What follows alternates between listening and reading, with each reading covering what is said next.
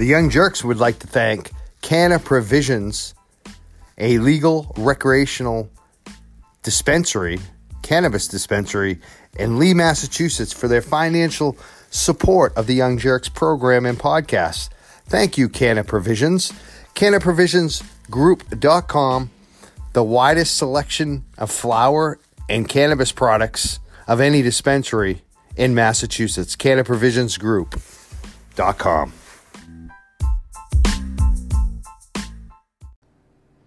Hey, welcome. We're live. Mike Crawford, Young Jerks. A lot going on.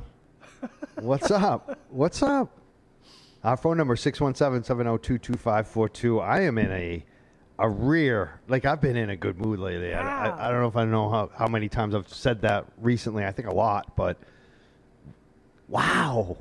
I'm just really happy. What's making you happy? Oh, everything. Yeah? Yeah. Yeah? What we're doing, the show, Grant Smith. We got another story coming on midnightmass.substack.com about some state hearings at the State House this week.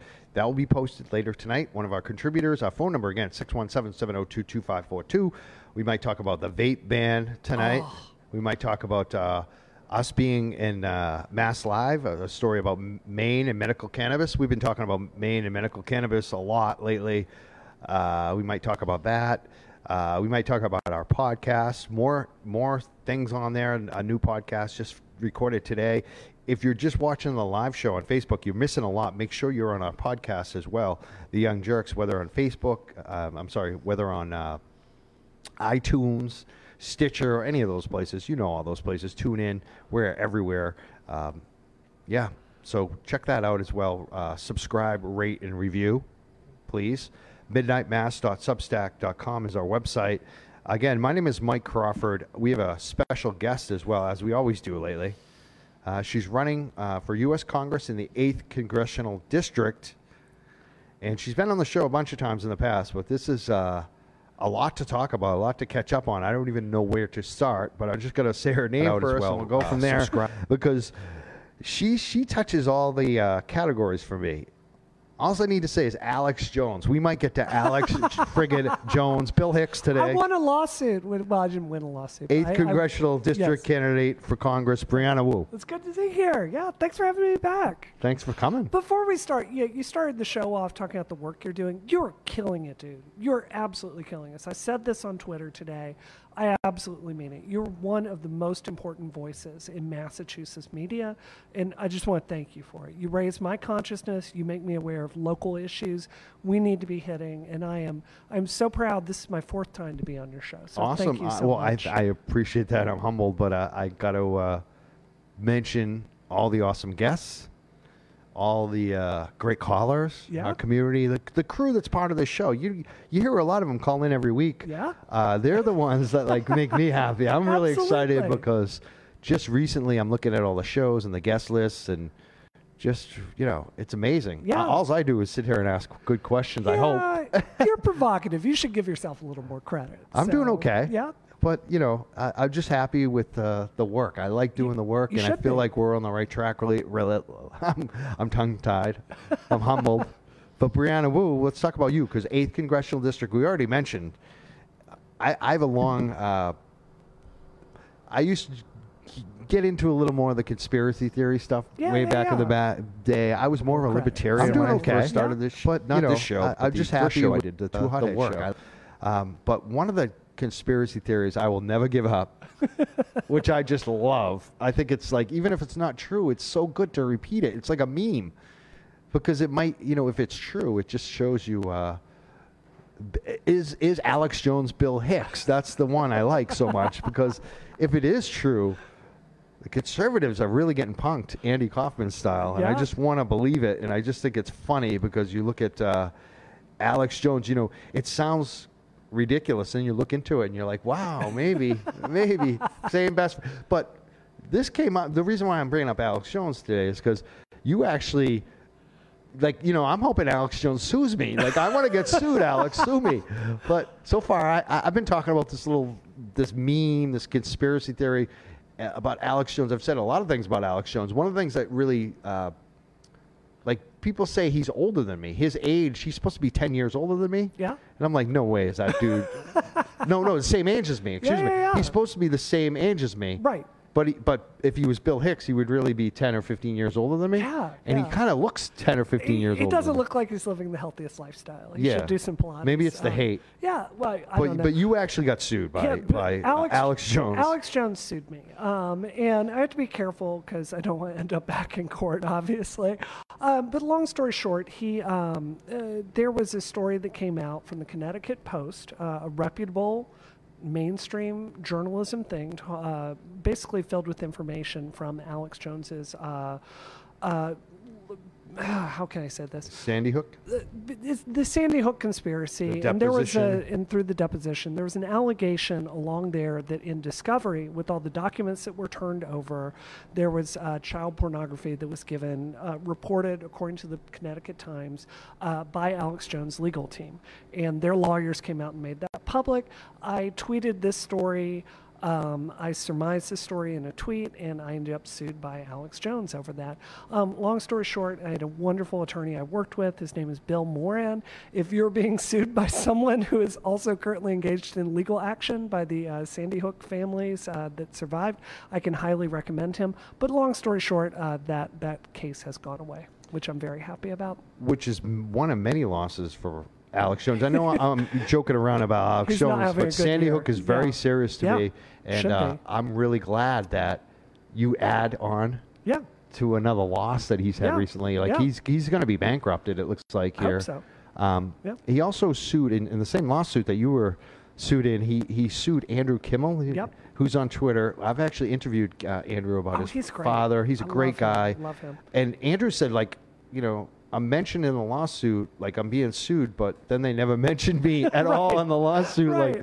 Like, why am I being sued? And the best part of the lawsuit is if you read it, there are all these inexplicable typos in it. Like he says, they're seeking a jury trail. It's hard to escape an impression that it might be possible that he doesn't have the best legal team in the business working for him. So, well, if he did, he keeps firing them. I think that's half the problem. He's been through like how many attorneys apparently? Our president seems to have the same problem. Like he doesn't have many attorneys that stick around for long. So, yeah, obviously I'm happy it's over with and I can focus on my campaign for the people of Massachusetts District 8. And so people who don't know, I always have to remind myself, not everyone knows who Alex Jones is. Alex Jones is a conspiracy theorist. Self-described one of the most dangerous men in America, and I would agree with that. He's somebody who was pretty damn awful. Yeah. And a liar, and a proven liar. He has no journalistic ethics. Oh, absolutely. It's an act. He's very similar to Milo Yiannopoulos, in my opinion. But what I thought was so funny is the Times had a piece from one of his former employees the other day. I found out Alex Jones drives the exact same car my husband does, a pitch black Dodge Challenger. Oh, that's funny. If that's not the most Alex Jones / Frank Wu car, it's just perfect. Like, my husband, he's this fun-loving guy, so. He's a good guy. Oh, I love him. He's outside moving the car around because he can't find parking. Yes, he's like the guy. He's awesome. a great guy. He's a great guy. And again, our phone number is 617-702-2542 with congressional candidate for office running in the 8th Congressional District, Brianna Wu. When is the election? Is it this upcoming November? It's September. We don't have a final date yet. That will be set by the Secretary of State very soon. September 2020. Of 2020, that's correct. And you're running against Stephen Lynch, and there are other candidates as well? No, there are not. Just you and Stephen Lynch? Just me and Stephen Lynch, as far as I know. I haven't checked the papers this week, but as far as I know, that's accurate. Okay. Because I saw a couple other people mentioning there were other candidates. I haven't really looked into it myself. I haven't seen it. It's a ways away. Maybe they're just thinking about it, too. I don't know if they're official yet. Ballot access doesn't even happen for another, 3 months? Right. So we got time. We'll see what happens. Absolutely. But you ran last time against him. You had a pretty good turnout. I did. First time. For a first-time candidate that didn't know what the frack they were doing, I think I did pretty well. I'd never run for office before. I saw our country on fire. I wanted to stand up and fix it as best as I could. And, we got almost 25% of the vote. 17,000 people looked at me and looked at Stephen Lynch and said, I'm with Brianna Wu. And you've got to realize he has a 20-year head start on me. He's been out there for 20 years meeting people. So we've worked very hard, and we're going to build on the success of last time. I certainly don't think he's shown any behavior in the last 2 years that's going to bring those other people back in. So we're going to be out there running a more professional campaign, a bigger campaign. We're raising a lot more money. We're building up a larger operation. We have more volunteers. Like, we're ready to win. You're ready to win, and you're running to win. That's important. Absolutely. Well, it's like, I mean, did you figure out how to be a good journalist in the first 2 years you were doing this? Like, you got better every year you were working at it, I hope right? so. I try. Well, I think it's very much the same way. For me in engineering, it took me a lot longer than 2 years to get good at that. So, success builds on success. And I think we've got to, we love to think about politics like it's a sporting event, right? Like, you go and you win, and it's like years of commitment and relationships and getting to know people and understanding what issues really touch in your district. If you'll notice this time around, from Gamergate, I was much more of a national feminist figure. This time around, like, I've met enough people in my district. They don't want to hear about Silicon Valley. They want to hear about college affordability. They want to hear about Medicare for all. And those are the issues that we are focused on like a laser this time. Okay, let's talk about that, because I definitely want to talk about Silicon Valley in some respects too, but I think those other issues, how do we make like college more affordable? That's a big one. It's huge, isn't it? I think the very first thing, for me running a game studio, something that really disturbed me is I can't tell you how many people went to get a $100,000 degree from a private university and would come in my door and they would show me their work, and they would be unemployable. They spent $100,000 on a college degree to do game development, and they're unemployable. They'll have to pay back all that debt. I think that we need to do a massive investment in our state schools, because the benefit is higher, the cost to benefit ratio is better for people, and there's not these exploitive controls with it. So I think that's the very first thing. I think secondly, we've got to stop running colleges like for-profit businesses. It's just a model that's fundamentally failed. So we need to get in there, and we need to be disruptive, and we need to ask ourselves hard questions, like, why are tuition rates skyrocketing? I looked at what it was at UMass Amherst the other day. It blew my mind. I'm not that old. I'm in my early 40s. And when I went to school, it was $2,250 a semester at the state school. We got to get back to something like that. And I agree with Bernie Sanders that college should be free. Wow. And again, a phone number 617-702-2542. And true, when I went to college, it was somewhat affordable. You could work during the summer, during the year, and pay off a lot of your tuition as a student. Yeah. I don't think that's possible anymore. Oh, it's impossible. Absolutely even impossible. At state schools. This is why I don't get in Massachusetts. I pay a lot of taxes here. I'm happy to do that. Why are our state schools so unbelievably expensive? Where are Massachusetts families supposed to send their child to school if they just want a reasonable middle-class start in life like I had? Where did they go? Because our state colleges are not affordable by my budget. I don't know about yours, but I couldn't just go drop $100,000, $50,000 right now. We're really failing. And I think there are real questions for the people of Massachusetts to have why we pay so much in taxes and working class people seem to get none of the pie. Now, you mentioned Medicare for all. That's obviously a big national issue right now in the presidential campaigns, especially the Democratic primary. There's the big split between Medicare for all versus if you want it, you can get it. The Pete grew. I mean, where do you stand on it? Do you think there's a big difference? Do you think this is a lot of talk about nothing, or do you think this is really important, the distinction? I think it's time. So I'm an engineer, Mike. And when I think about problems, I think about what the root variable is. And the root variable that's making our healthcare so expensive in this country is everyone's gone in there and they've figured out how to get their slice of the pie.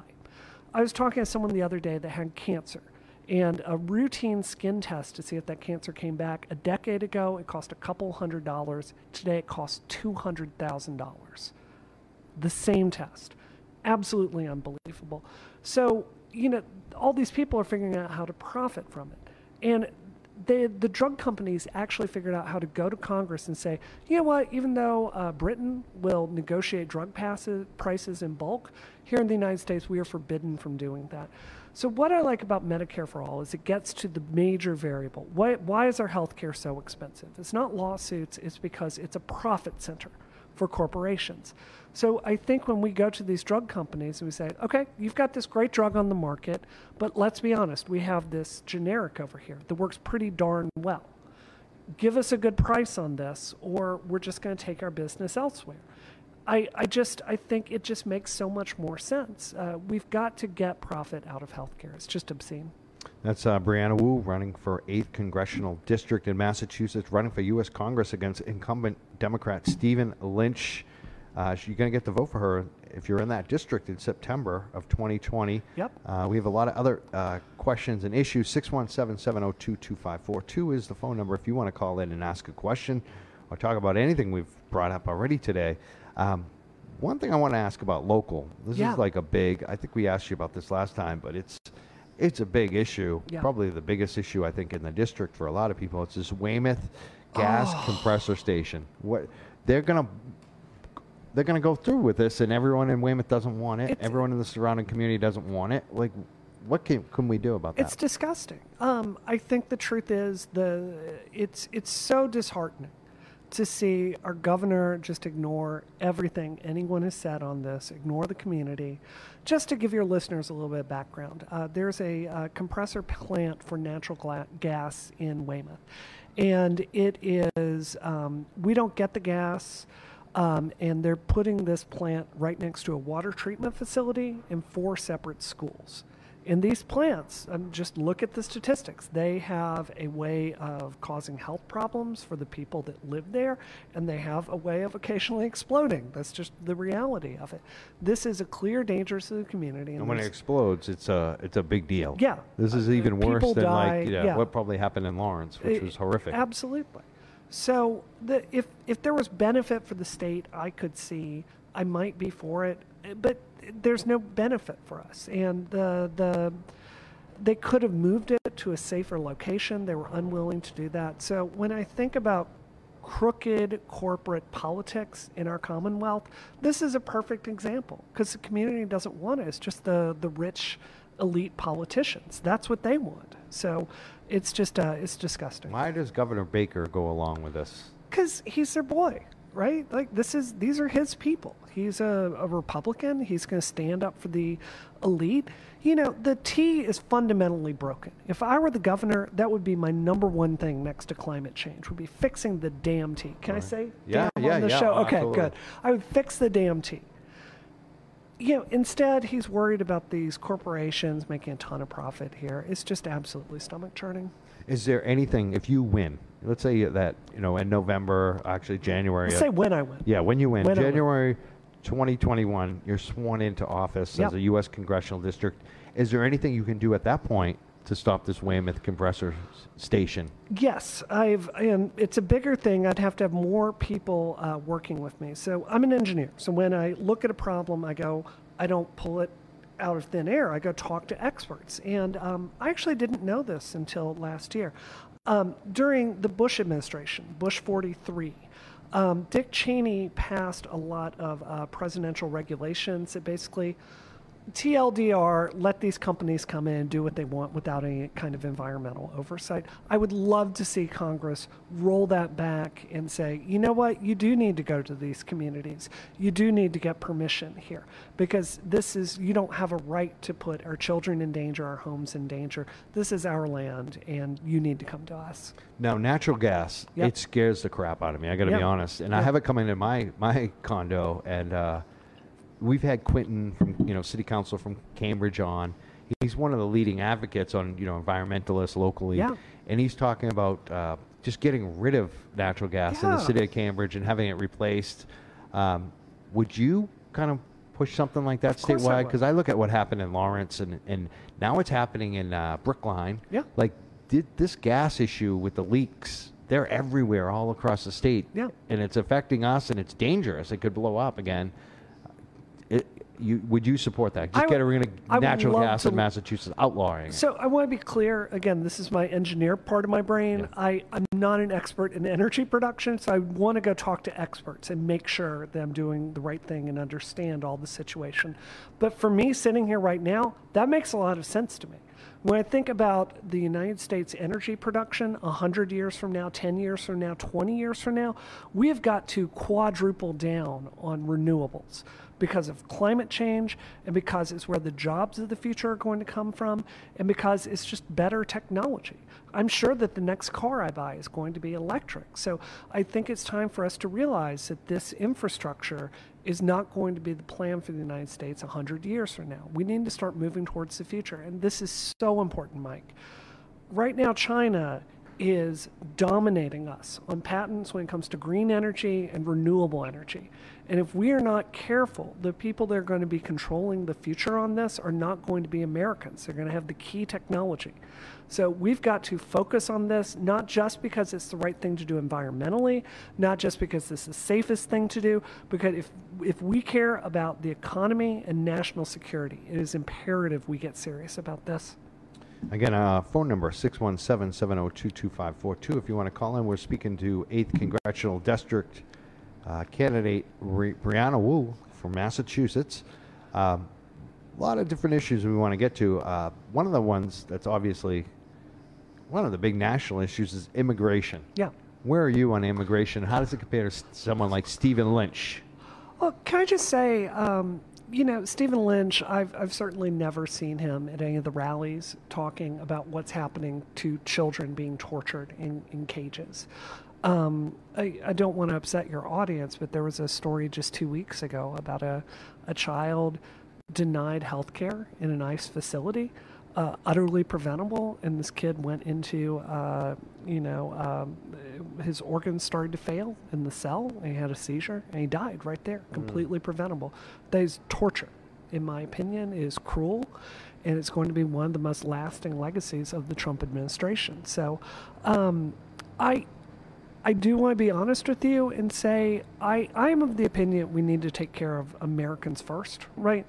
So when I think about, there was an op-ed in the New York Times a while back talking about, let's just have open borders. I'm not that kind of liberal. I want to take care of our people and our jobs first.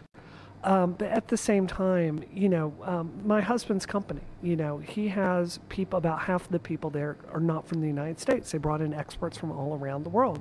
The game industry and the tech industry, same thing. So we do need to have immigration. We need it to be reasonable. We need it to be safe.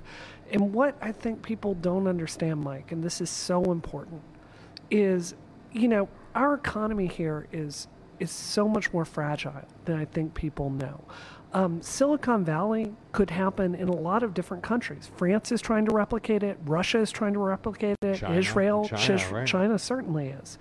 And if the best minds in the world don't feel safe coming here for conferences, for venture capital, to start up new businesses, they have other options.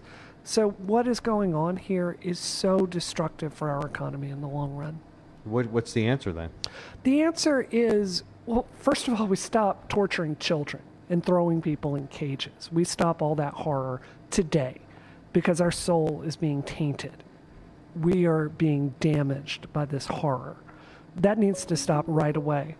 But beyond that, I think it's really key that we look at these immigration policies and balance it in a way where we can bring people into the country, but we can also make sure we're not, Facebook is famous for this. When the H-1 visas come out, Facebook and 3 other companies have applied for, I believe it's 85% of it on day one. These 3 major companies. Right. And they do it because they don't want to pay Americans American wages for it. They want to lower their cost. So you have these companies that are abusing the visa system, and I do think we need to put a stop to that. I know that we're going to have a big employment problem, a lack of having people. I mean, we're seeing it locally with snowplow drivers. Yeah. We don't have enough snowplow drivers. Pretty soon we're not going to have enough tradesmen. We're not going to have enough. I've noticed too, since Trump's been in office, my landscaping, they're having trouble hiring people. Yep. When they lost the immigrant help. We have a phone call. Who's on the phone? Hey, Mike, it's Sean. How you doing, buddy? Good. Who's this? This is John. John, what's up, John? John Paul. Nothing, buddy. We were trying to figure out some time differences between the Facebook feed and the phone call here. How you doing, man? Good. I'm still trying to figure out who the heck this is because it sounds like I should know. It's echoing. John Paul. I got a swimming pool and some girls in it. He's got a swimming pool and something else. I don't know. I'm missing something. And some girls in it. And some girls. Okay. Do you have a question for Brianna Wu today? I'm not in Brianna's district, and you're going through stuff kind of fast, but unfortunately, I'm not in her district. But I like some of the things she's talking about. Absolutely. I got a girlfriend that has her daughter in UMass, and it's ridiculous. Yep. I mean, for a family that's, she's making some moderate money, not great, but it's a different circumstance than me. I'm making nothing, but I have better health care than she does, and I can get MRIs at the doctor's recommendation. It's going to cost her $3,000 to get one, and she pays for it. That's just obscene. That's obscene. Healthcare is such a scam now. Yep. I agree. My husband and I, we bought our first house this year, and I worry every day. It doesn't matter how much you make. It doesn't matter if you have a house. It doesn't matter what your income is. If you have a serious illness, the odds are 50% you're going to go bankrupt and lose it all because our healthcare costs are so high. There's no way to save yourself from this exploitation. So that's what keeps so many of us up at night now. Of course it does. Is worrying about if we get sick. What happens? We're going to get bankrupted. Right. And what's going to happen to our partner? Everything I fought for my whole life. And that's not sustainable. And I really mean this, Mike. I want us to, so many of the arguments I see are so stupid and so pointless. I don't want to see whatever drama is going on Twitter. I don't want to see about, who said what stupid in the press this week. I want to see our leaders focus like a damn laser on fixing our health care because I'm tired of this garbage. That's what I like. Again, this is why I'm so happy again, because this is what we do. We just talk about these issues. We don't get into all that other BS mostly. John, your first time calling? Is this your first time calling? Absolutely. Oh, I love first time callers. Do you have any follow-up on this, on what, Brianna or anything else? I'm in a unique situation. Well, I'm probably not. It's probably not unique, but for just situation being what it is through a divorce and losing a house. I went through bankruptcy in 2010, which is the only reason that I have great health care now. I have free health care. I can get rides to the doctor, but I don't make anything. My income is technically zero. Yeah. I have this bankruptcy. My credit's shit. Fortunately, I live in Massachusetts, so I have great health care. Good. For having nothing. Now, if I had a little bit of something, I basically wouldn't have anything after paying for the health care, which is the situation my girlfriend's in. That's where I'm at. She makes enough money that she has to pay, but by the time she's done paying, she's financially in where I am, making no money and getting free health care. So where's the incentive to do anything? To work, I know. This is the problem, because I'm in the same situation as you, John. I make too much money now, but then they take what I make for health insurance, so I either go, and pay the ridiculous prices, or I don't have it at all. And if you do have it, it only covers like nothing. So why bother having it? And I'm young; I don't really need a doctor. Hopefully, generally. Well, no, we're kind of different. Maybe you misunderstood. But I'm 50. I've had back issues for the last 10 years. But I worked since I was 18. I just got approved for Social Security disability. I'm probably more to the right than I am to the left. Although I use a ton of social services, and I appreciate them. I paid for them. I don't mind paying for other people to use them. It's how we run. That's what they're for. And John, I have to say this. There is such a huge human cost. The story you were telling me is completely not uncommon. I hear it from people in the district all the time. Humans need purpose to feel good about ourselves, to have fulfilled lives. And I know so many people, they're having to put their dreams on hold because they're afraid of losing their health care. And it's just unconscionable. So I just want to tell you, it's what you're saying is personal to me, and I will fight like hell to make sure this gets solved, because it's just not acceptable. And Mike, I've said this to you before. When I get elected, I am going there to do the right thing. If I lose an election, I don't care. I don't want to be a politician for the rest of my life. I want to go there. I want to get climate change under control. I want to get health care passed. I want to get the American government back to the business of the people. And then I want to get back to the work I love, because I'm a good engineer. That's right. Thank you for calling, John. Please You're welcome, Mike. Thank you for your support, buddy, too. I'll talk to you. Take Excellent. care. Please keep calling, too. Call back again. Absolutely. Be good, buddy. Bye-bye. You too. Thanks, Brianna. Thank you. Good first-time call from John. Yeah. I didn't know where he was going to go, but he was good.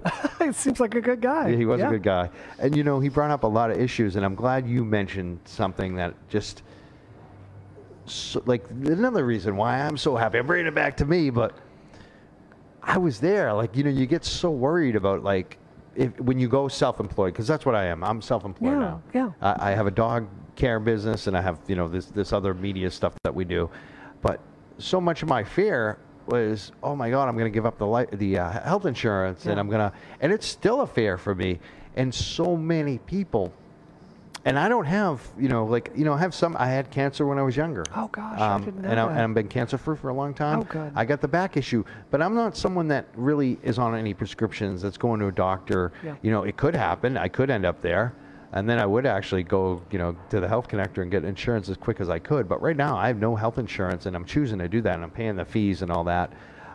But for so many of us, that's why we don't chase what I wanted to do, is do this stuff and to have a dog company. Right. And I did it, but for so many of us, we can't do that because we're stuck. We have MS, we have this, we have whatever it is, and we can't give up our life insurance, and we can't take that chance. And I think that if we do offer, whether it's the option of a Medicare for all for everybody, or just automatic Medicare for all, which I think is the difference between the two Democratic platforms, if we just offer that, you know how many small businesses we'll create? How many people will be like, you know what, I'm giving up this office job, I'm going to go follow my dreams. And if only a quarter of those are successful, we'll have an American Renaissance boom. I mean, so many people would be self-employed. That's what's stopping a lot of people from chasing their dreams. And people don't know this, but the number of new American businesses that are being made is drastically down. It's because of healthcare. It's exactly because of that. And because you can't hire people, too. That's the other thing. It's so expensive to hire people. Because of education, that's expensive. People feel trapped right now. You know, I think a lot about the big variables, like why are we so angry with each other? And I think a lot of it is, it doesn't matter if you're on the right or the left. This system is failing all of us. That's right. It's failing my neighbors. It's failing my family. And it's so obvious. It's tilted towards these elites. And this is why, like, I understand why so many people on the right looked at Trump and pulled that lever for it, because they saw a system that was fundamentally not working for them. They made a terrible decision. But they're thinking about they're thinking about Washington not working for them was correct. Their vote was wrong. And I just think that the next generation of politicians, we've got to get away from looking out for the billionaires and the millionaires. We've got to focus on ordinary working people. And I got to say this, Mike, one of the biggest blessings of running for office is, before I did this job, I was sitting there and I'm a software engineer and I'm talking to Silicon Valley people all day long, and that's my world. This got me off of that, and I'm out there talking to people that work on cars. I'm talking to people that work in social services. I'm talking to police. I'm talking to firefighters. You meet so many people that are not like you, and you come to realize we're all facing the same problems. It's really beautiful. Excellent. Our phone number again, 617-702-2542. We're speaking to our guest, a live in studio guest, Brianna Wu. She's running for the 8th Congressional District, U.S. Congress. Yes. It's, hopefully she'll be in Congress in 2021, joining AOC and Ayanna Pressley and some of the other great people that have recently been elected. Yeah.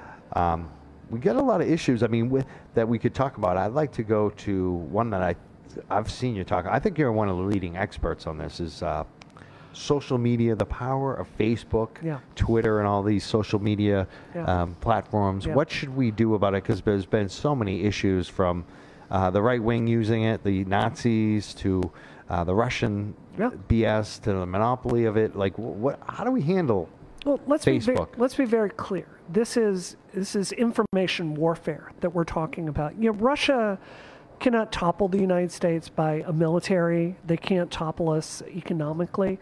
The way they've been very successful in targeting us is turning Americans against each other with information warfare. So what they do is they buy ads in rubles and they try to divide us and spread disinformation, and it's very concerning.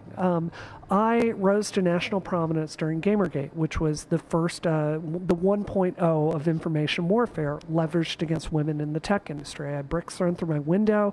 I had extreme death threats. I had rape threats they made a Law and Order episode about. This is serious. That was a crazy. Oh, it's so dumb. It's so dumb. Oh, it's terrible. I did like the part where Ice-T shot Gamergate on the roof. That was great. But excuse me. The bottom line is here. It's easier for social media to just ignore this. It's easier for social media to just pass the buck on this. We are seeing that this is genuinely hurting our discourse and our society. So Facebook can't keep just shrugging and saying this isn't our problem. It is. So what do we do about Facebook, and how do we get them to deal with it? I'm getting over strep throat, everybody. Yeah, I know. We should mention that. Yeah. This is your first time out since your strep throat. It is. I've been in the office for an entire week.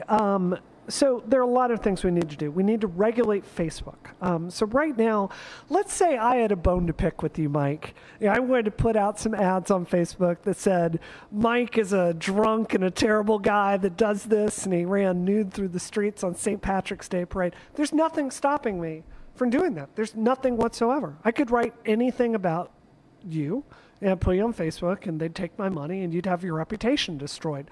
If I tried to do that same thing on traditional newspaper, I would pay huge FEC fines, right?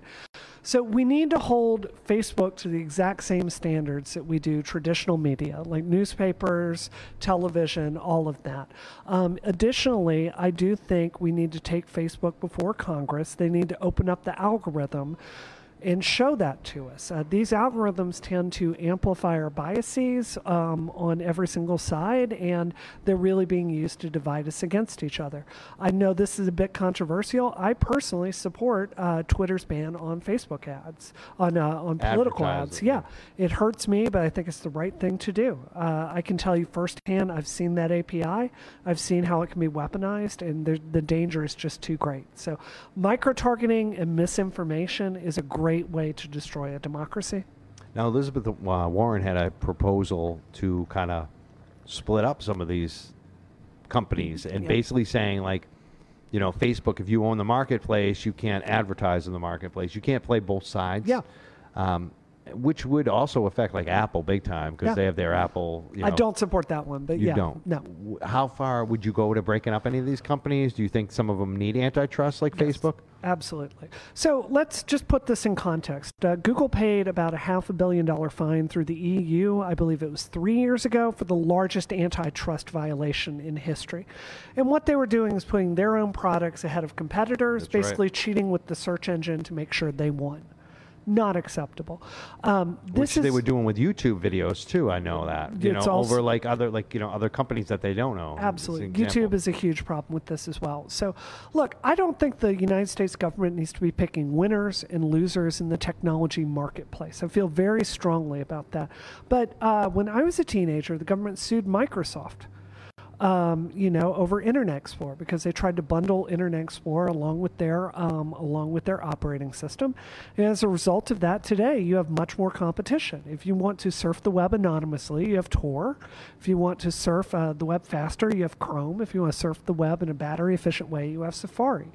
That decision made the marketplace better for the rest of us. So I do want to empower the DOJ to pursue antitrust. I'm not an antitrust lawyer, but when I look at the way Amazon behaves, it sure seems very anti-competitive to me.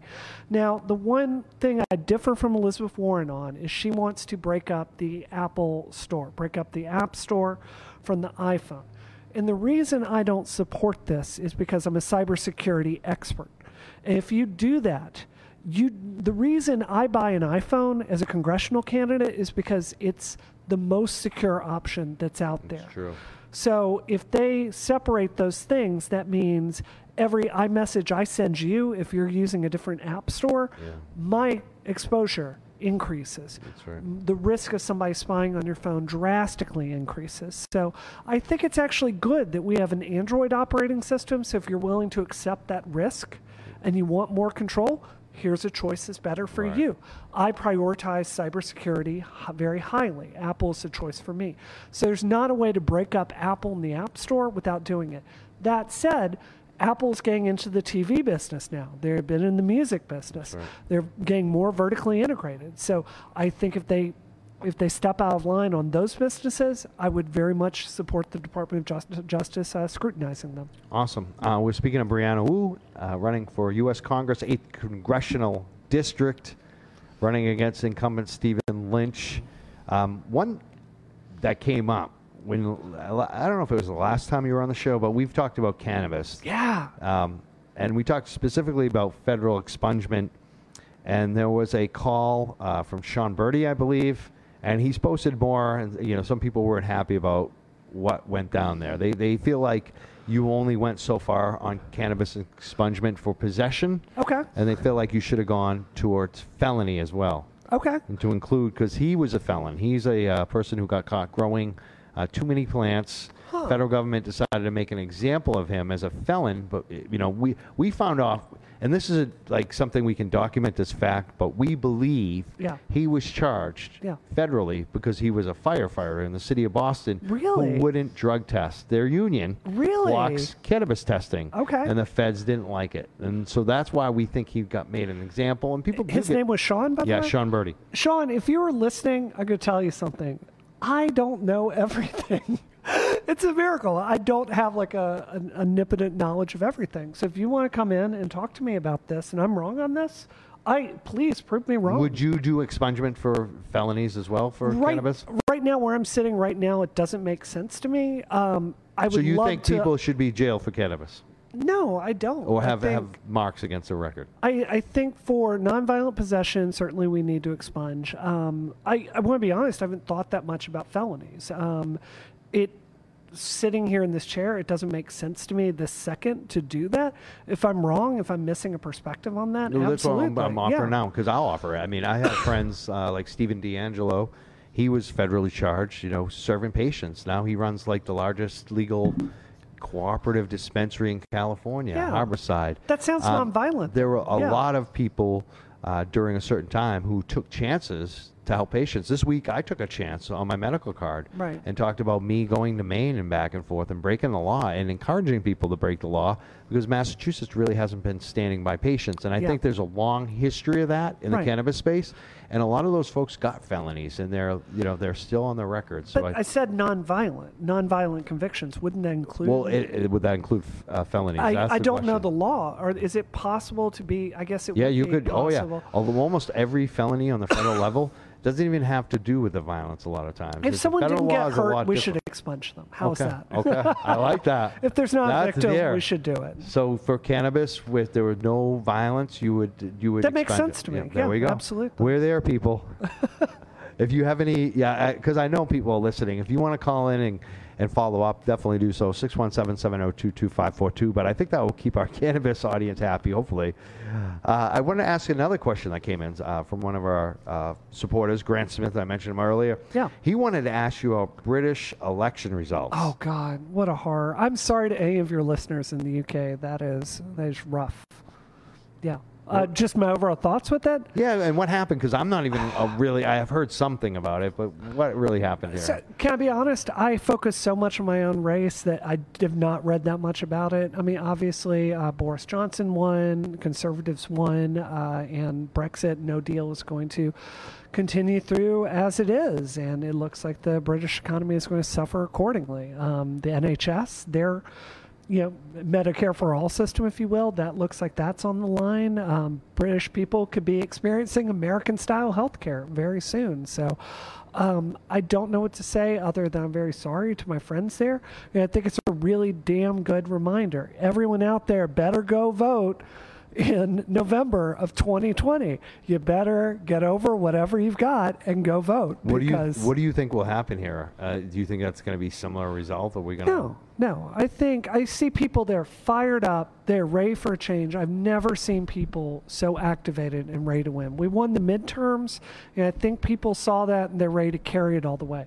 What I do worry about, and I just got to be real with you here, Mike, if Joe Biden is our nominee, I desperately worry how it's going to affect the election. My opponent, Stephen Lynch, has endorsed Biden. I certainly am not. I think it's going to be so hard to get young people and people of color and women excited to go vote for the status quo. What if he picks someone like Bernie or Elizabeth Warren? Do you think that would help us? I think it would help, but is it really going to make that much of a difference? I don't know. I'll evaluate that when it comes to that point. For me, I'm crossing my fingers and doing everything I can to get an Elizabeth Warren or a Bernie or even a Castro elected. I think those three would be great. Buttigieg, nope.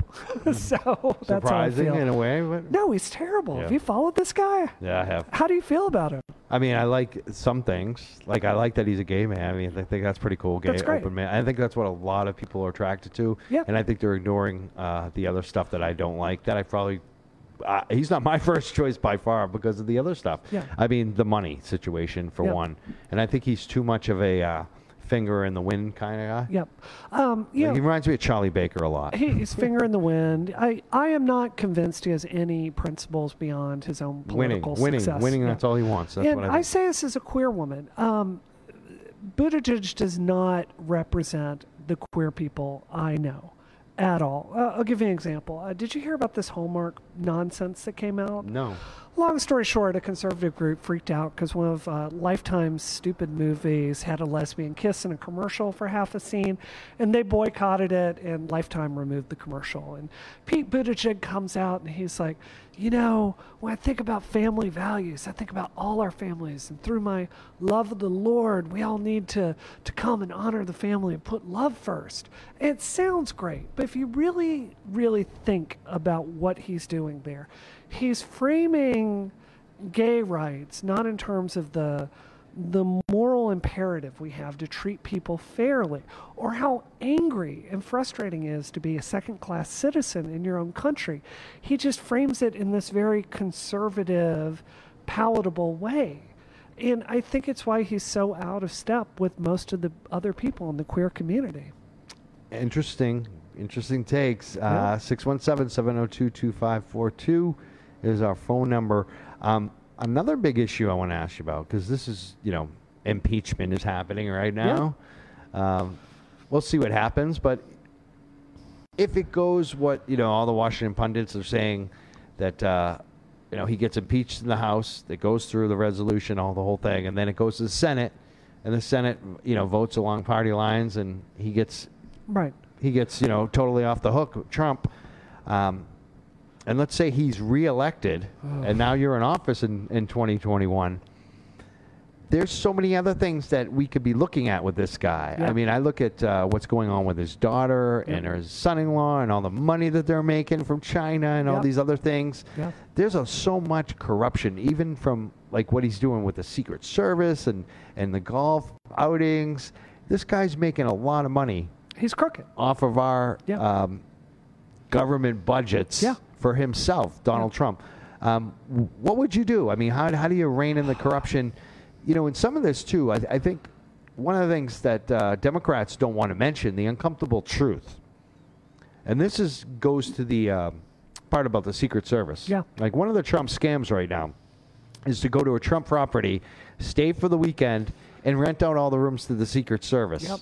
And he makes a lot of money renting out the rooms to the Secret Service. But I noticed that the Democrats in the House and the government really haven't said too much about it. Yeah. And I think why? It's because the Clintons did the same thing. Bill Clinton and his wife even built a house for the Secret Service to rent off of them. Really? They've done a lot of... I didn't know that. And this is kind of a common policy. And it kind of makes sense. I mean, I'm not saying there's anything real shady about it in a way, because the Secret Service has to stay somewhere if they're going to guard you 24/7. Right. And if you're in a private residence, they have to pay. It doesn't mean the Clintons should be paying for it. But this is kind of, I think, where it goes with a Trump. Trump is able to get away with it because the Clintons were doing it, the Bushes were doing it. So what do we do about this? How do we stop this guy from just profiteering off of our government? Correct me if I'm wrong here. My understanding of this story is, so in Ireland, Trump had a golf course in Ireland, right? So there was another vice presidential business that was like 60 minutes away. And they had Mike Pence and the entire Secret Service stay at this facility. Way over here, it's a Trump facility for no reason. It's out of their way. It cost us, I believe, a couple $1 million, if I remember correctly. And they were ferrying back and forth to it, just blatantly. Money in your own pocket. Just absolutely terrible. There is so much stuff to go after with this guy. If by some horror he's reelected in 2020 and I'm in Congress there, Congress is a co-equal branch of government. It is not less powerful than the presidency. It's not more powerful. It's a co-equal branch of government. And I do think that oversight is incredibly important. So I would do everything I could to provide that oversight. That said, people are electing me not to go to Washington to fight Trump. They want health care taken care of. They want college taken care of. They want global warming taken care of. And that's my primary mission objective. Is there anything that we can do about the corruption issue? Because I feel like that is the biggest issue in Washington, D.C.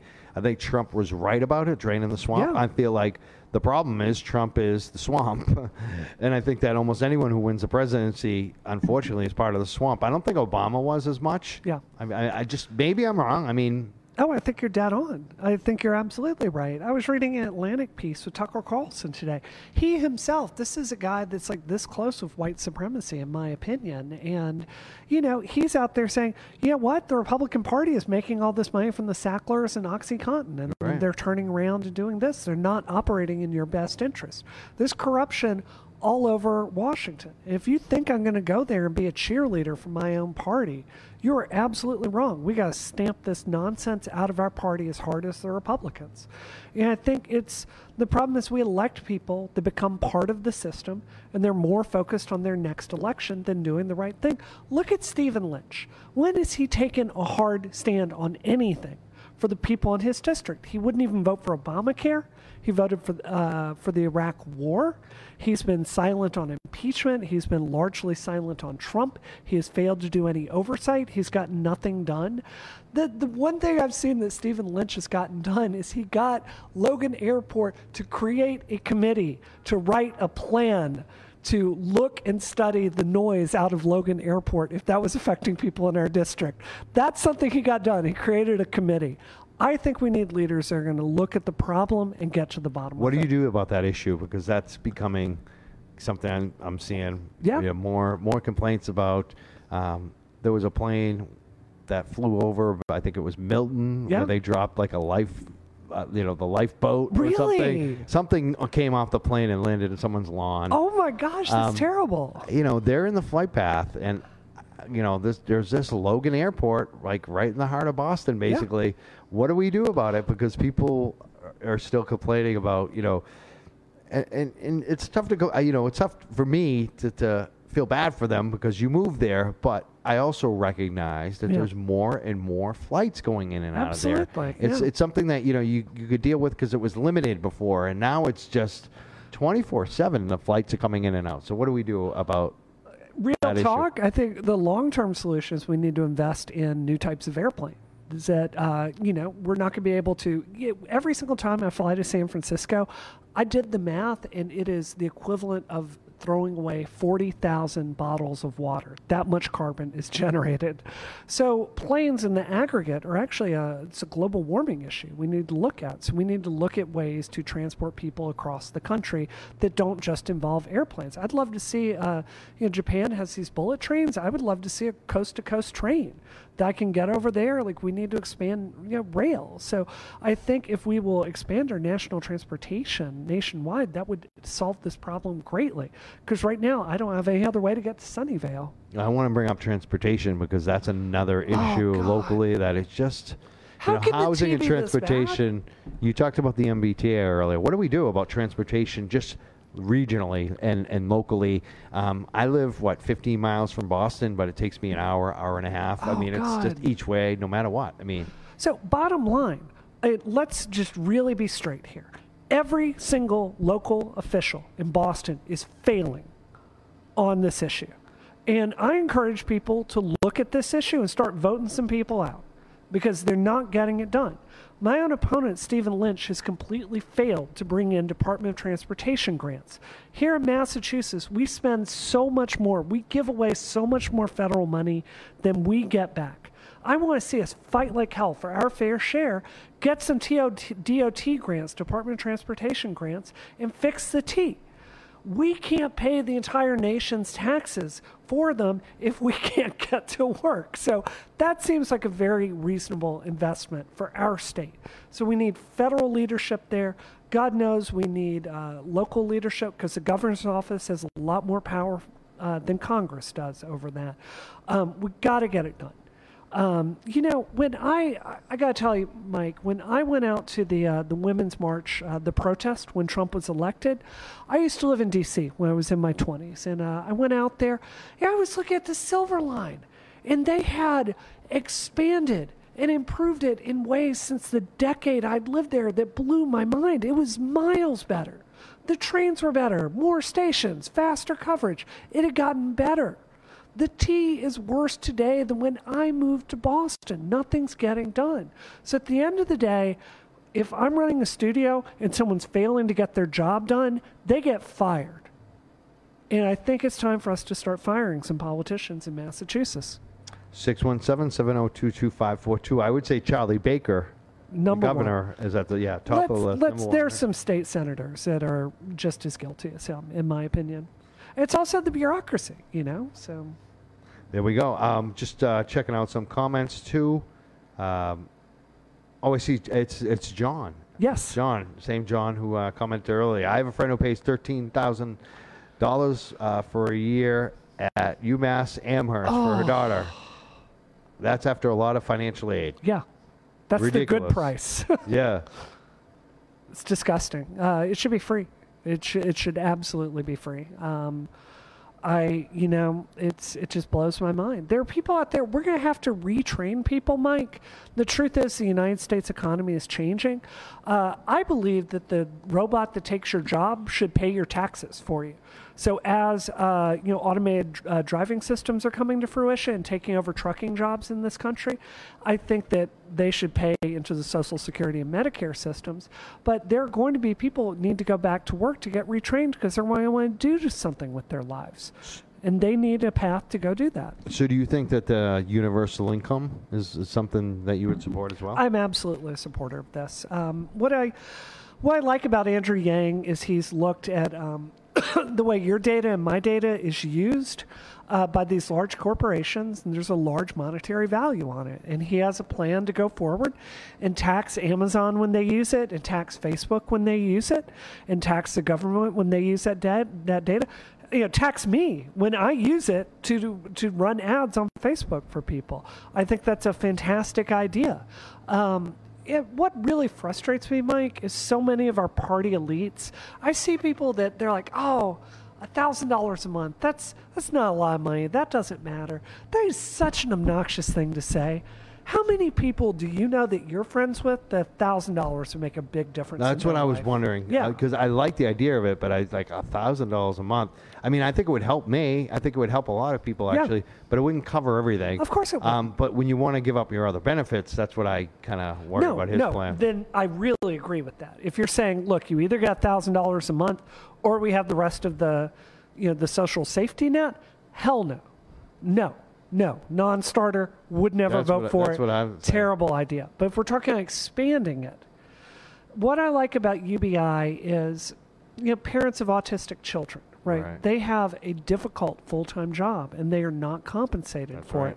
I want people out there that if they want to create art, if they want to raise their children, if they want to start a podcast. We mentioned that earlier, the small businesses. Of course. Imagine the small businesses would create. Because it would give people the courage. I got 1,000. I only need this much more. Right. Also, you'd see housing. You'd see prices start to come down because people would say, okay, if I get 2 roommates, I can live in an apartment for X number of dollars. You would see housing start to specialize in meeting the needs of that kind of client. So I think what I like about UBI is it's not a panacea for every problem that we have, but it is a floor that you can't fall beneath. And your caller, John, he called and he kind of alluded to sometimes when people get unemployment insurance, there's shame associated with that. What I like about UBI is you just get it. Right. There's no shame Everyone in it. Gets it. You're guaranteed it. And something we all get is something we all treasure. And I just think it's a smart policy. I think we should definitely do it. I'm down for it, especially when we give like almost $1 trillion to defense programs and the Space Force. Yeah, Space Force. What a joke. What is it? It's the Star Wars. I don't know. It's just crazy. We had some more comments too. I want to read. Grant Smith had a question, but the question was already answered. So it's about expungement. See, I told you they wanted a bunch of them. But he also mentioned Alex Jones, which I just wanted to mention. Is this what people think about when they think about my campaign, the Alex Jones lawsuit? Yeah, I think when we bring it up, it's always fun to talk about. He says it's crazy. He can't believe how much Alex Jones makes. Up to like $100 million a year. Well, or whatever it is. I mean, I think I'm misquoting him because I think I just lost the quote. But but he was mentioning he makes a crazy amount of money off of just telling BS. Yeah. And selling like ads to homeopathic drug solutions, which are not going to help anyone. And bomb shelters. That was bomb shelters. And the Berkey water filter and all the survival. The end times are coming. He's, are you a Homeland fan? No. So they had Alex Jones, a take on Alex Jones as the central villain for the last 2 seasons. It was amazing. Oh, great. So it was great. I'll probably have to check that out. It's a good show. I'm more into I don't watch a lot of TV shows at all. Yeah? I really don't. I've had strep this week. I watch a little WWE wrestling. Oh, but, yeah. I for the most part, I don't watch too much TV. Yeah. Sometimes a little Patriot stuff, but mostly I watch the new show that Carm and I have been starting to watch all the time is called The Purge. I love that show. That's so good. The movies are good. Yeah. It's so amazing. Do they have movies on it too? The Purge movies? Yeah. These are hit horror movies. I saw the season 1. I really liked. Season 2 is unbelievable. Yeah. And that's this Tuesday night, the finale. I can't wait. Really? Yeah. It's totally violent though. It's crazy. USA has some good stuff on. They've got Mr. Robot. That's my #1 favorite I can't figure that show out. I've watched that show before and I'm like, I have no idea what the hell is going on this. It's very Stanley Kubrick, but it's so weirdly paced. It feels like if you don't watch from the very beginning, you're lost. You're lost. Yeah, so I agree with that. I don't have enough time for those types of shows. I get it. I get it. I just kind of like if it's on TV. I'm the old fuddy-duddy with the remote control. Still, we don't even use the old demand. We just I gotta tell you, I shouldn't. Say I am a fuddy-duddy. I shouldn't say this on the air, but I cut the cord. We have no cable. Oh really? We haven't yet. And it's sometimes We're like ridiculous. Boston news journalists will be like, "You watch my show, right?" And I'll be like, yeah. Yeah. Watch traditional TV all the time because I cut the cord. So many people have. Everyone has. They should find a way to put that on a way where you can get it on a modern Apple TV or YouTube or something. Well, you have the antennas now. You can pick it up on, and it's like high def antenna. It's like a new thing. Oh yeah. Yeah. And then you have multiple. So like if I ever cut the cord, I'm getting one of the antennas. Yeah. Because you can pick up a lot of channels with the antenna. I'll look at that. Now that I have a house, that would work. They updated it, and it's good stuff. Yeah. So now we're talking about TV. Interesting. I'm a well-rounded woman, Mike. I can talk about a lot of stuff. Yeah. Yeah. Well, I want to ask you another question because TV, radio. We mentioned the FCC. There's a story that just came out.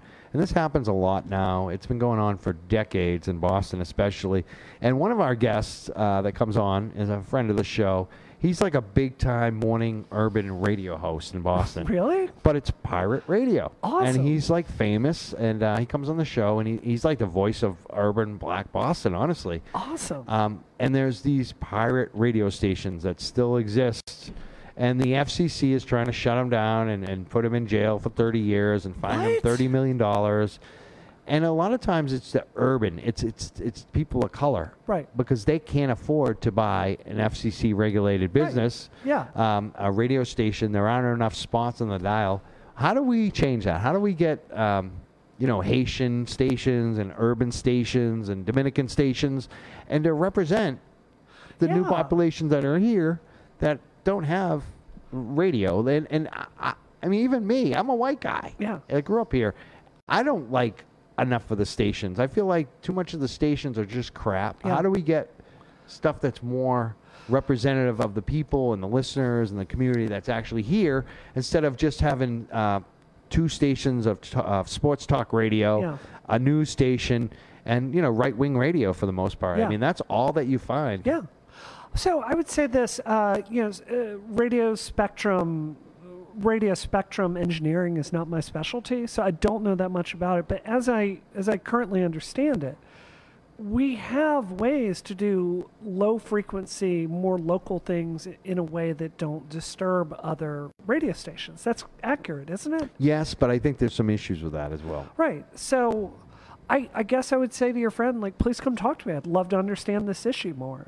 This is the beauty of running for office. You learn about all kinds of stuff you just have never thought about. It seems like, I'm glad you brought that up, because the FCC has done some things recently to try to address this. And one of the things was the licensing for the low-powered frequency. And I think some of the issues... How much does it cost? Do you know? I don't know. I'd love to know that. Yeah. And I think one of the issues that they have is they feel like they're not reaching enough people. Like, I feel like the low frequency, it maybe... And again, I don't know enough either. I would have to hear from them. Yeah. Why they're pirates when there are some other new options. I don't know. Well, it's also pretty cool being a radio pilot. I probably shouldn't pirate. And some of them have been going for 25, 30 years. Awesome. Locally. Oh my gosh. So. Yeah, it seems to me there should be a space for local communities to get their message out. And if we're not giving them a space for that, that's a regulatory failing, in my opinion. Again, we're the Young Jerks, and it's Brianna Wu. She's running for 8th Congressional District, U.S. Congress, against the incumbent.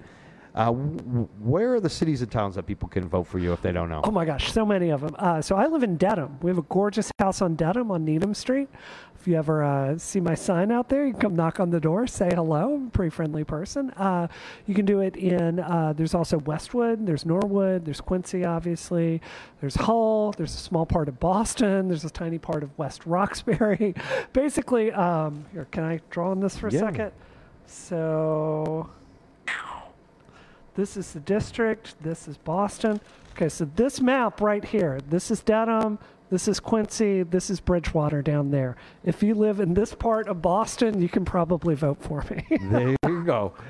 Again, I'm phone number 617-702-2542. I had a couple other questions. One is an issue that I saw you bring up, and it was funny because you were looking at the difference between cannabis in your town versus buying guns. Yeah. And then they were opening a new gun shop. Yep. Where are you on the gun issue? And tell us about that situation, too. Oh, God, it's such a mess. So Dedham, we basically have somebody that came in and has opened up a gun store in our community. And, I'm not one of these liberals that believes in a complete prohibition of guns. I want some reasonable laws and some reasonable restrictions with this. But this guy is selling, like, flat-out assault weapons. This guy is, like, just being crude and irresponsible from all the advertisements I personally have seen in the way he's represented himself. And he just, frankly, didn't feel like he represented our town very well. You'll love this story, Mike. So my husband he does patent law. And he started looking at all the regulations about this. And he found out that the gun store that was opening in Dedham was violating the Americans with Disabilities Act with the parking spaces. And we brought all these diagrams and laws to the town saying, this shop can't open because it's breaking this law. And ultimately, they just chose to ignore it and give them a waiver anyway, which I think is going to cost some people in future elections. But long story short, you can buy assault weapons in my town, and you can't buy marijuana. So I think it's a real tragedy. It's crazy. It's stupid. I don't know about you listeners, because I know some people do like their guns, but I'd be much more afraid of having a gun, living next to a gun shop. Yeah. Than a cannabis dispensary, by far. Yeah. No questions asked. Mike, I grew up in Mississippi. I can take apart a Glock and field strip it with my eyes closed. I've shot rifles. I'll never forget being a child, 11 years old, and I go to summer camp. And they're just like, they're passing out 22 rifles to all of us, giving it to all these kids to just walk and go shoot targets. Like, I'm comfortable with guns. I think you should have a gun if you're willing to do what we do in Massachusetts. Have mandatory safety training, have it licensed, and go through these background steps to make sure it's safe. I don't think weapons of war belong in the public's hand. It belongs in specialists that have been trained hands. And it just seems very common sense to me. Excellent. We're speaking of Brianna Wu. I guess one of our last questions, this will probably be the last question. Federal government has been, FBI, the crime fighters, they've spent a lot of time investigating Muslims. Yeah. Extremists, jihadists. They call black people black identity extremists in some of their documents. So they've spent most of their time over the last decades going after them. Yep. But more recently, the real thing I'm afraid of is this white supremacy, these gangs. And specifically, they've been targeting mosques, they've been targeting synagogues, they've been targeting progressive people. There's been a lot of white supremacy violence. And if you don't believe me, look it up. I mean, even where we live on the North Shore, there's been targeting... there was a bomb that blew up a gay pride, a gay magazine, their newsstand in Salem, which could have killed somebody. There's been spray painting and graffiti on the Jewish synagogues. I mean, right in my town, there's been incidents, and it's been ongoing. Schools and walls, and there's a lot of hate, and that's very minor, honestly. I feel like on the scale of killing people, of harassing people, showing up at their homes, which has also been happening. Like, there's documentation of a lot of murders around these white supremacy gangs, these Nazi gangs that still exist.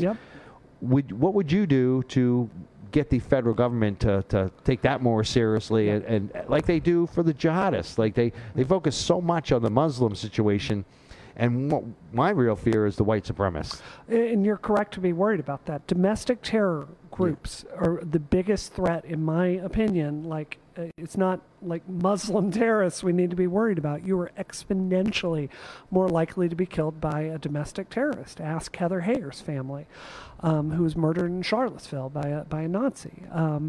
This is a very serious topic, and I have firsthand experience with this. The same people behind these white supremacy acts. This is Gamergate. These are extremists that made me a national figure. So I've been fighting these guys for a long time. Two things. First, it is true that Congress doesn't tell the FBI what to go investigate very properly. That's not our job. But I do think we need to fund and mandate special groups within the FBI to prosecute domestic terrorism. I don't care if you're a Republican, Libertarian, unaffiliated, nonpartisan. We don't need crazy people with guns and bombs committing domestic terrorism. That is a no-brainer. We've also got to give, as far as I can tell, these domestic terrorists, they are training. They are meeting with each other.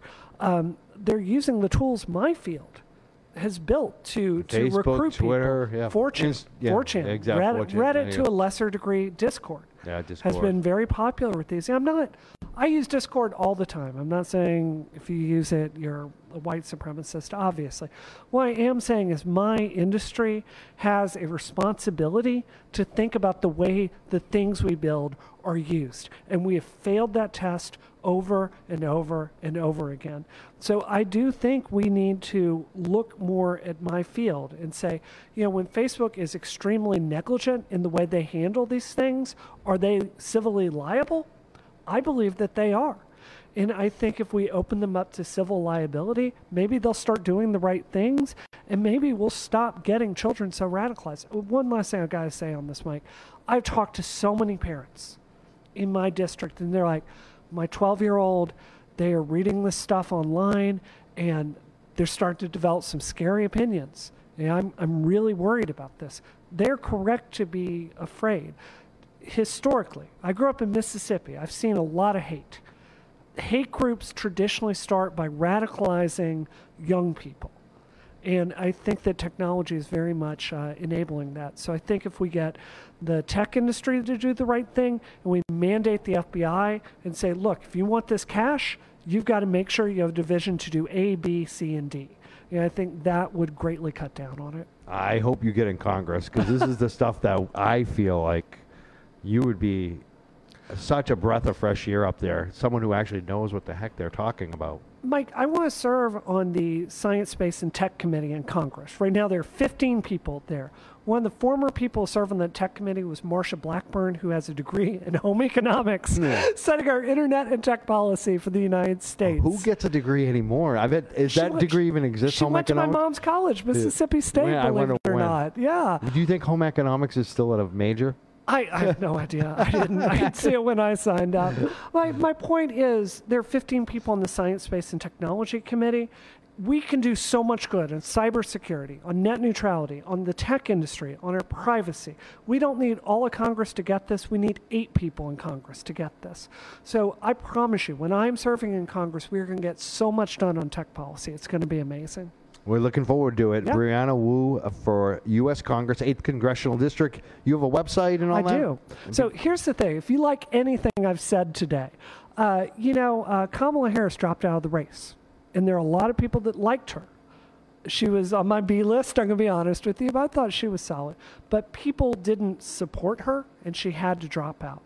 Anyone running for office is the exact same way. So if you like anything I've said today and you want to see my voice in this race, I need you to go to supportbrianna.com. Our average donation, I believe, is $21, so that's pretty good. So if you can throw in $20 for 2020, we sure would appreciate that. And it's Brianna? Supportbrianna.com. Support or Brianna. If you want to read more about my positions, that's Brianna Wu for Congress. BriannaWuForCongress.com. That's it. Perfect. And you also, I know, because I'm following, you got a Facebook page and a Twitter. I'm much more active on Twitter, if you can't tell. Yeah. So, yeah. And you're like famous on Twitter. I do pretty well. And what is it on Brianna Wu on Twitter. Brianna Wu on Twitter. Perfect. Brianna Wu. My Facebook page, we got good stuff this cycle. I ignored it last time because I didn't want to be on Twitter. We update it every day. So. Awesome. Yep. All right. We're the Young Jerks. Mike Crawford checking out. I just want to say next week we're taking off a live show. We haven't taken off a show in quite some time. So it's, a couple days before Christmas. I figure I'd give producer Murphy the weekend off so he can spend it with his family and his wife. Right, Murph? Thanks, buddy. You've been working hard. Hey, the show's got to happen. Like a month ago, I threw a microphone and you stuck with me. So I think give you a week off for Christmas. And we've made some improvements along the way. Oh, we're kicking butt now, aren't we? We are. Yeah, the trick that we have for my show is we have 3 hosts. So when one of us gets busy or wants a day off, the other 2 just produce the show, and it just but then I won't like them. I'll be like, I can't stand when they host. I couldn't let anyone else do it. Sometimes we have guest fill-ins. We've got Calvin. We had Mike Conley. Mike Conley, when he was running for office, he filled in one week. He was a guest co-host of the show. We have had some, but it's only once in a while when I'm really in a bind. But sometimes we just say, you know what? We need a week off, and we're gonna end it big. We're gonna end up with a big last show of the year. Love it. But I also want to mention, when we take a week off, we're still doing stuff. Make sure you're following us on iTunes or wherever you listen to your podcast. Look us up, The Young Jerks. Follow us, subscribe to us, rate us, and review. Because we have gotten a lot of new followers on there. We're starting to chart on some of those, and we really appreciate the people who have subscribed, rated, and review, especially on iTunes. But any of those places you listen to your podcast, because I guarantee you we will have a lot more content over the next 2 weeks before we come back and do a live show on that podcast. We always do. We just posted one this morning. So make sure you're also subscribing, rating, and reviewing on iTunes. And check out our website as well, midnightmass.substack.com. You can subscribe 2 different ways. You can everyone should put their email and subscribe that way. That's a free subscriber. You can also kick in a little money if you want each month, $5 a month to support what we do. On Patreon? No, it's midnightmass.substack.com. Got it. Yeah. That's our new way. We had an old Patreon, but we've kind of migrated to this website. Yeah. We like it a lot more. We can post a lot of articles there. We have a lot of different reporters now. So if you want to support us there, $5 a month. Or you can do the yearly. You can purchase the yearly subscription there. But can I tell you why I read your stuff all the time? Yes. I swear to God this is true. Boston Globe is good. You got to read the Globe. WBUR does great stuff. You talk about issues that they don't give a damn about.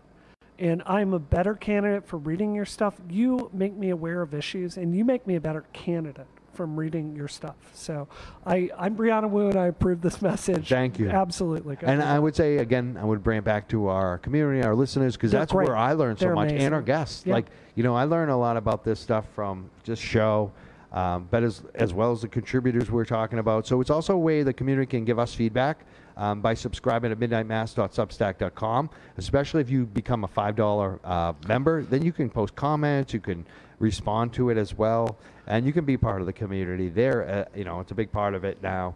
I also want to mention our Twitter at The Young Jerks and our Facebook page at The Young Jerks.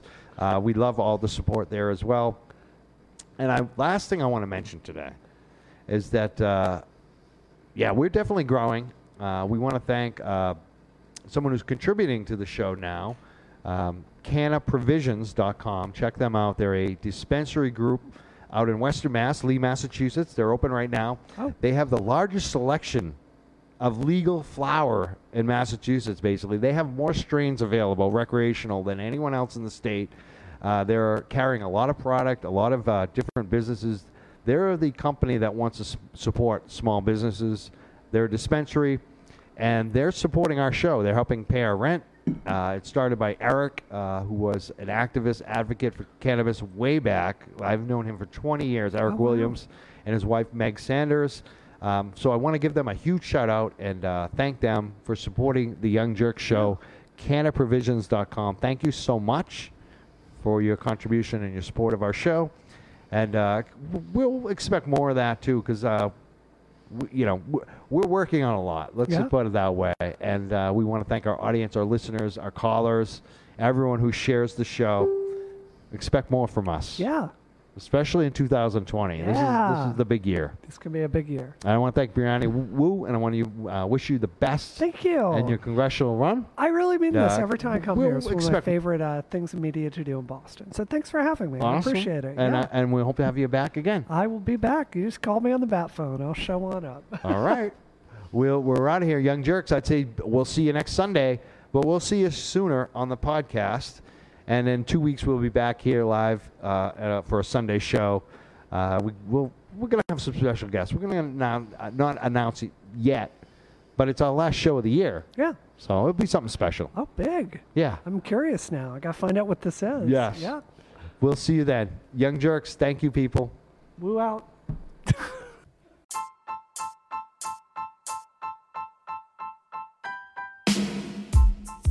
The Young Jerks would like to thank Canna Provisions, a legal recreational dispensary, cannabis dispensary in Lee, Massachusetts, for their financial support of the Young Jerks program and podcast.